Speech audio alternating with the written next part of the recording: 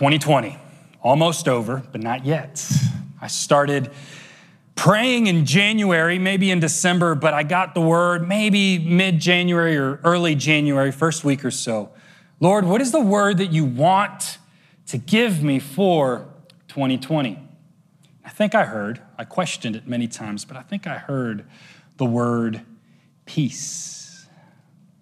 Now, I don't think 2020 is going to go down in the history books as a year of peace. And I don't know if in your life there has been much peace. See, it's not only external conflict and confusion that has plagued us this year. It's been internal. It's been anxiety and loss and grief and pain. And yet Jesus is serious. When he is in the Last Supper with his disciples, he is parting ways from the physical world. He's about to be raised again, but first he's going to be crucified. And on that way to his crucifixion, he tells his disciples, I have told you these things. This is John 16:33. I have told you these things so that in me you may have peace. In this world you will have troubles. But take heart, for I have overcome the world. See, the peace that God gives triumphs the peace or the conflict that this world can offer or bring about in our life. No matter what the external circumstance may be in your life this morning, let me tell you some good news. He has come to bring you and me peace in here. And I pray that as we continue to gather through this end of this tumultuous year, see, the trials and it's not going to come with the flip of a calendar year. There's going to be more trial and tribulations in life because it's life. But we have a promise that we get to hold on to. The gospel, that Jesus came to bring us peace. And this peace in Hebrew and Greek has a different meaning than the peace that we may find in the dictionary. In the dictionary, you may find something like peace is the absence of war, and it's the absence of trials. It's the absence of conflict. But God defines peace as right standing with God. This Hebrew word shalom talks about right standing with God. God came to bring peace in the sense that he has come to make us right with him. And when we are right with him, we can find rest. How are you feeling today? I'm feeling a little tired. I'm feeling a little weary, just being honest. Nothing extra, nothing. I'm just feeling a little tired. And I need the peace of God in my life to be my source every single day. Not just once and say, I'm a Christian. I have this hat that I wear all the time that sometimes I want to take off, say, pastor. And I was at a wedding yesterday and someone says, man, you kind of look like a pastor. I was like, I don't know if that's a compliment or whether that's not. I'm not sure. I'm still wrestling with that. But bottom line is, it doesn't matter who we are. It doesn't matter how long we've been walking with the Lord. We need to connect to the source of peace every morning. And so this morning, let's do something together. Let's recharge. Let's recharge. These things, they die, they run out of battery, and then when they do, they're only good for a few things, like doorstops, or if you're angry at someone, you throw something. I didn't mean to angle it at you. I'm not going to throw it at you, Taylor. Don't worry. But they're not good for what they've been created to do. And when we don't recharge, when we don't connect to the source of peace and hope, what happens is that we also lose our divine assignment. We lose the ability to do what God has put us on this earth to do. And I'm not talking about jobs. I'm not talking even about being a dad or a grandpa or grandma or auntie or whatever your title here on earth may be. You have been called by God to be a disciple and to make disciples. You've called to be a witness, and you've called to be an advocate, and you've been called to be a son and a daughter of the Lord Most High. And this world is temporary, but on our way as we pass through, let's do as much damage as we can, bringing glory to God and bringing as many people with us on the journey. Who's in? Let's connect to the source. The peace that God brings is unlike the peace of the world. Peace in the world, we look to external things. We find rest with external things. And we can look to a lot of things to bring us rest, and not all of it is bad. Don't hear that. But we can find rest in a day off. We can find rest by having time with one another and hanging out or just sleeping. But this peace that God brings about is not external. It's internal. And it comes by knowing your Lord, your Creator, your Redeemer, Jesus. My friend Nick Vujicic, he was here last week. He posted something on Instagram. And the caption was beautiful landscape. And the caption read that rest does not bring peace. Peace brings rest.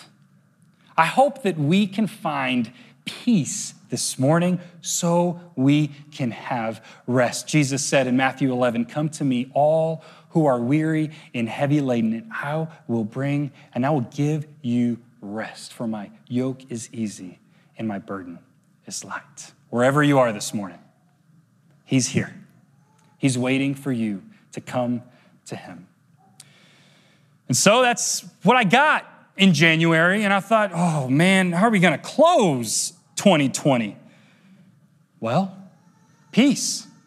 We're going to pursue peace, and we're going to find peace in exile. I want to talk today about this season of the biblical storyline that we don't talk a lot about. It's called the exile. It's found in the Old Testament. It's actually at the end, right before Jesus shows up and brings about the new covenant in the New Testament. And we find this season of exile of the Israelite people. And if I can sum up the Old Testament really, really quickly, we have Adam and Eve who were created in the image of God. They had fellowship with him. They were in the garden. Everything was great, but they decided to judge what was good on their own rather than trust what God said was good. And so they ate of the fruit. You know the story. And what happened? They were exiled out of the garden.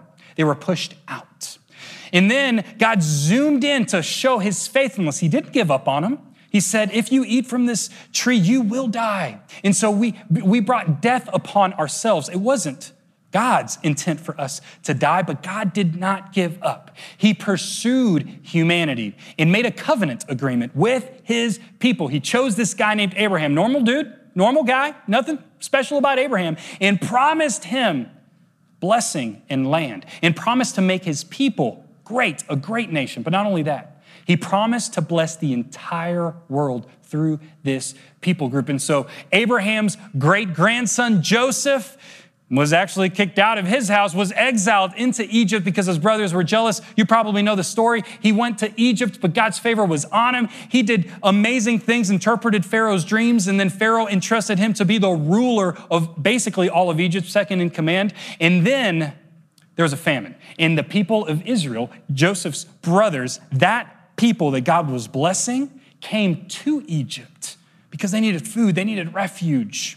And so they were exiled from that land because of famine, and they were brought into Egypt. And then there was an emperor or a pharaoh, and he forgot who Joseph was, and so the people were enslaved. The people of God were enslaved for 400 years. Enter this guy named Moses, and I'm only on the second book of the Bible, so bear with me. This goes really, really fast from now. Moses takes his people out of Egypt. They're going to the promised land. They're in the desert for 40 years first, all right? And then there is a kingdom. Finally, people, the kingdom of God has come to earth, but they forget who God is, and then instead try to rule on their own terms, just like they did in the garden. And so we see this down spiral in 1st and 2nd Chronicles, 1st and 2nd King, 1st and 2nd Samuel, and we see the judges even before then, all of this down spiral, all of these people, they can't do it. They can't abide by this covenant that God made with them. They can't follow the rules. And so there's an exile again. And I'm going to cue up this video. It shows us what the exile was like. We're in the year 500 BCE, or 500 BC, 10 years ago. And so we see God doing a new thing, and he's teaching us how to have peace internally when externally there's chaos. Check out this video. It's about 50 seconds, and then we're going to talk about the exile.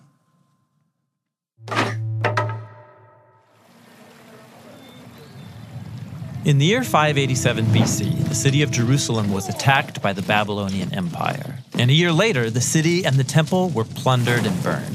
Thousands of Israelites were taken from their homes and relocated all over ancient Babylon. They became exiles. And so now they're a minority, surrounded by a new culture with new gods.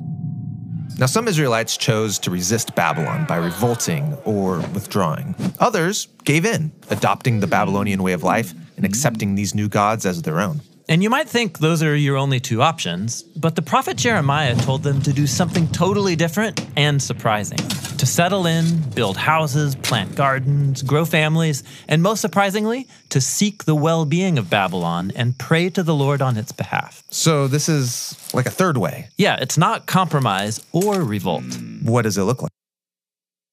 What does it look like? That's what we're going to talk about today. The video, I encourage you to watch it. It's the Bible Project. If there is a resource that is great, today was yesterday, and I think will ever be, it's all these videos on YouTube. They summarize biblical themes and books. Check them out, BibleProject.com. The rest of the video is incredible. I want to answer that question. What does it look like to live in exile? Now, I know what you're probably thinking. Jose, I'm not exiled. I was born here. I've never been kicked out of the land. Well, we are spiritual exiles. We are not called to live as citizens of this earth. When we believe that Jesus is Lord, we now have a different way of life, but we are spiritual exiles in the way that we belong to be separated with God. And yet He made a way for us to have that heavenly citizenship. And so this series is going to be focused on the exile, and not only on the season of exile, but on the people that God brought to the kingdom, to His kingdom people, to the Israelites, to talk and bring hope and talk about peace. I'm talking about the prophets. We don't talk about the prophets too often because it's hard to interpret the prophet's message. And if you've ever flipped to the latter end of the Old Testament, you've probably read some really, really mean things from God. And you're like, I don't see God as that way. Well, we're going to talk about a little bit about why it was important for the prophets to bring about His word, the word of the Lord, to His people, and how we are called to be like those prophets in this time. See, the prophets were what I call realistic optimists. Realistic optimists. Some of us are realists. Some of us see things and you call it as it is. Black and white, right, wrong, no exception, no excuse, wrong, realists. Let me see your hands if you're bold enough to say, that's me. I'm right and wrong, bold, nope, that was wrong, punishment, consequence. Realists. Thank you for being vulnerable. It's a safe place. And then some of us are optimists. Grass is always greener on this side. Don't need to go over there. In fact, there's no trouble at all. Look, the sunshine literally came out, like just this right second. Beautiful. See, some realists tend to be on the edge of pessimism and drama. Everything is always, those are always the bad guys. Yeah, I'm always right there. Oh, not even going to hang out with them. And then optimists over here, we're right on the edge of idealism and naivete. Living in dreamland. Everything's just great all the time. Well, it's actually not. Let's stay right here. Let's be balanced. The prophets were balanced. See, they did two things. They warned the people of Israel. Again, you have not recognized the Lord as the one true God. You have chosen your way rather than His way. This is what we need we need one another. We need the word of God. We need to be that type of church that warns. And then we need to be those people that bring hope. And say, you know what, it is, those things are true, but there is hope in the future. And hope is only found in Jesus, in His promises. And the prophets did a great job doing both. So I want to talk about three things that the exile teaches us. The first thing that the exile teaches us is that this is not our home. This is not our home. Just like the Israelite people were in exile, they were in Babylon, modern day Iraq. They were not at home in the land that God had promised them. And so we are not in our home. This world is not it. We were created for more. And so we got to learn to live in that tension. The second thing is this warning. And this warning is that we have been separated by God because of our sin. And so we need to keep an eye on it. When we see others around us, warning doesn't mean like you're wrong, get right. It means, hey, what's going on? How are you? I noticed something off. I'm here for you. I love you. I want the best for you. But we need that warning. And then it also reminds us of God's faithfulness. See, no matter how wrong we've been, no matter how far away we may have been from God, we're never far enough for his love. He pursues us relentlessly. And he came and died on the cross so that we can be reconciled to him. And so we need to be reminded of his faithfulness, and we need to be about his ministry of reconciliation. So the prophet that I want to focus in on this morning, we just heard about him in the video, Jeremiah. Jeremiah lived in 500 BCE. He lived in the southern kingdom, Judah. They split Israel in the north, Judah in the south. Jeremiah spoke to the people in Judah, and Jeremiah was honest. He was honest. He was set apart by God to bring about his word. In fact, in the first verses, God calls him out and he says, before I formed you, in verse 5 of chapter 1, before I formed you in the womb, I knew you, says God. Before you were born, I set you apart. I appointed you as a prophet to the nations. Some of the things that we read in the Old Testament, we need to be careful how we interpret, but this one is safe. This is the word of the Lord for all of us. He formed us before we were in our mother's womb. He has a plan, had a plan from a long time ago. You are a gift from God. God formed you with a purpose. And he also called you to be set apart, to live in exile, to be different than the world. And he appointed you to prophesy. All right, everybody in your house, let's hear you say, I'm a prophet. Yeah, you are. You know what prophets do? They speak the truth in love. They speak truth. They do so lovingly. That's what Jeremiah did for the people of Israel. He had his realistic side, and then he had his optimist side. And that's what I want to talk about. Let's talk about the realist side first. Verse 16 of chapter 1, he says, I will pronounce my judgments. This is God speaking through Jeremiah. I will pronounce my judgments on my people because of their wickedness in forsaking me, in burning incense to other gods, and in worshiping what their hands have made. Again, the people turned from God and worshiped created things rather than the Creator. And maybe this morning, you're in this place and you know that. You know you're not right with God.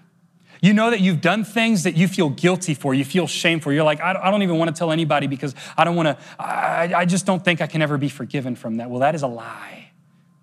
That is a lie because Jeremiah was called the weeping prophet, and that's because he wept for his people. Let me read to you in chapter 8, verse 18. He says, my grief is beyond healing. My heart is broken. See, Jeremiah's heart was broken for his people. Yes, he called them out. Yes, he spoke truth. Yes, he brought about warning, but he did so with so much love and compassion. And that is the Father's heart. And so if you this morning feel far away from God, know that you can never, ever escape. There is nothing that you can do to be too far from the heart of the Father. He gave his life up for you. And yes, he does want you to change. He does want you to stop. But he loves you. And he's going to transform you from the inside out as we give more and more to him every single day. It's a process. You are never too far away. And this teaches us as exiles because sometimes we want to just be right. We want to say, I'm right, they're wrong. I'm going to make sure that they know how right I am and how wrong they are. And we miss out that Jesus came full of truth and grace. So let's be those people that does both. Yes, we warn. Yes, we're realistic, but we also do so in love, because there is no other way that we can have peace in this life outside of the Lord. There's no way. And so when I think about the people in my life that are trying so hard to find peace through external means, man, Lord, right now I just pray for them. I pray for every person in this room that we would all be convinced and know that there is no way to true peace, to fulfillment and satisfaction in this life apart from you. We can be deceived, but there's just no other way. Father, I pray that it would, your spirit, your kindness, that would lead them to repentance. And I pray, Father, this morning that all of us would turn back to you wherever we may be, no matter how far we feel from you this morning. I pray that we would recognize that there is nothing that we can do to earn your grace. It is a free gift from God. And so I pray, Father, reconcile the lost to you in our lives. We pray for family members. We pray for friends. We pray for our neighbors in our community. We pray that they may know that you are the God of truth and of grace, and that you are real. I pray this in the name of Jesus. Amen.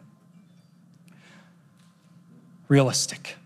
Jeremiah was realistic, but he was also optimistic. He pointed to hope. And sometimes in the prophets, you got to dig and flip the page until you find that hope. But it's in there. And when it's in there, it screams at you. So let's turn there. We're in Jeremiah chapter 29. And a lot of you know the most famous verse in Jeremiah. It's actually one of the most quoted verses in Scripture. It's Jeremiah 29:11. For I know the plans I have for you, declares the Lord. Plans to prosper you and not to harm you. Plans to give you hope and, anybody? A future. That's it. We know that. And in context, it's beautiful. This is Jeremiah's letter of hope to the exiles. They are now exiles. So he warned them, hey, this is going to happen. And then they were actually taken. They were actually exiled. Jerusalem was conquered, and these people were enchained and brought to Babylon. And so he writes to them in chapter 29, and he says, build homes, families, create business, plant things, settle down. Not only that, but pray for peace and pray for those that are over you. That's the way of the exile. Honoring the Lord who is truly in control. And then in verse 10, he says, this is what the Lord says. When 70 years are completed for Babylon, I will come to you and fulfill my good promise to bring you back to this place. So the exile only lasted for about 70 years in Babylon. There was another one afterwards, but 70 years. And then they were going to go back to the land. Verse 11, for I know the plans I have for you, declares the Lord, plans to prosper you and not to harm you, plans to give you hope in a future. Then you will call on me and come and pray to me, and I will listen to you. Listen here. You will seek me and find me when you seek me with all your heart. I will be found by you, declares the Lord, and will bring you back from captivity. I will gather you from all the nations and places where I have banished you, declares the Lord, and will bring you back to the place from which I carried you into exile. It's a word for us today, that we can find hope in the midst of chaos, that we can have peace when we seek God with all of our heart. That's what the great commandment teaches us, to love him with all our heart, all our mind, all our soul, and all our strength. And we can have that peace. But not only will God bring them back, he gives us a more important promise. And this is Jeremiah chapter 31, starting in verse 31. The day is coming, says the Lord, when I will make a new covenant with the people of Israel and Judah. This covenant will not be like the one I made with their ancestors when I took them by the hand and brought them out of the land of Egypt. Remember, so he's talking about Moses and the covenant that he made not only with Abraham, but then with Moses. And he brought them out and he said, hey, I'm writing all of these laws. If you obey, you will be blessed. If you don't obey, you will be cursed. And so he's saying that this is a new commandment. They broke that covenant, though I loved them as a husband loves his wife. What a beautiful picture of marriage. Not very flattering here because it's talking about husbands not loving their wives, but marriage, as we talked about a few weeks ago, is a reflection of the love of the Father towards his people. In Ephesians 5, his church. Let's keep on reading. But this is the new covenant I will make with the people of Israel after those days, says the Lord. I will put my instructions deep within them, and I will write them on their hearts. I will be their God, and they will be my people. And they will not need to teach their neighbors, nor will they need to teach their relatives, saying, you should know the Lord, for everyone from the least to greatest will know me already, says the Lord, and I will forgive their wickedness, and I will never again remember their sins. This is good news. This is good news today. And you know, when he's talking about not knowing, you don't have to teach, he's saying that you don't need to know all of the rules and all of the laws, because one is coming who will fulfill that law. And so that we no longer have to worry about rights or wrongs in order to be right with him. Let's get right with him and then watch this heart transform in us being more about the rights than the wrongs. Sanctification is a process, but Jesus is the new covenant. In Jesus alone brings hope. And this is the hope that we're talking about. Jeremiah, as the prophet, he's bringing to these people. He's saying, don't worry about the do's and the don'ts. I'm coming, and I'm coming soon. And I'm bringing about a new covenant, a new way of life. That instead of enslaving to all of these rules, it is for freedom that Christ has set us free.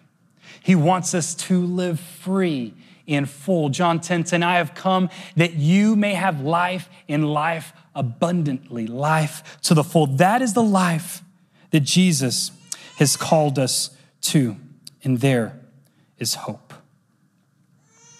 Band, you can come back up. I want to close by sharing Jesus, talking about this new covenant. See, in the Last Supper, here we are again, the scene when he says, I have come to bring you peace. He also took bread and he said, this is my body that is broken to you. And he said, he took the cup. And this is in Luke 22:20. After supper, he took another cup of wine and said, this cup is the new covenant between God and his people. In agreement confirmed with my blood, which is poured out as a sacrifice for you.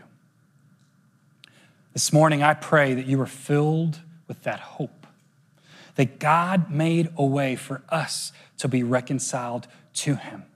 That whether you are more so here and about the rules and about the right and about the wrong, and you're struggling here, I pray that in hope that you would just lay that down before the Lord and realize the one that came to us full of grace and truth. And if you're over here maybe holding on to other things for hope and peace and doing all you can to just find a little bit of rest,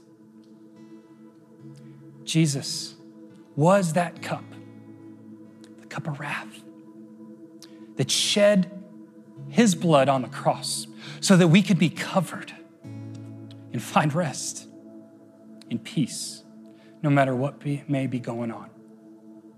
And he finishes John 14 with, peace I leave with you, my peace I give you. I do not give to you as the world gives. Do not let your hearts be troubled and do not be afraid. I don't know what you walked in here with, but what I do know is that God wants to bring you peace. Let's pray.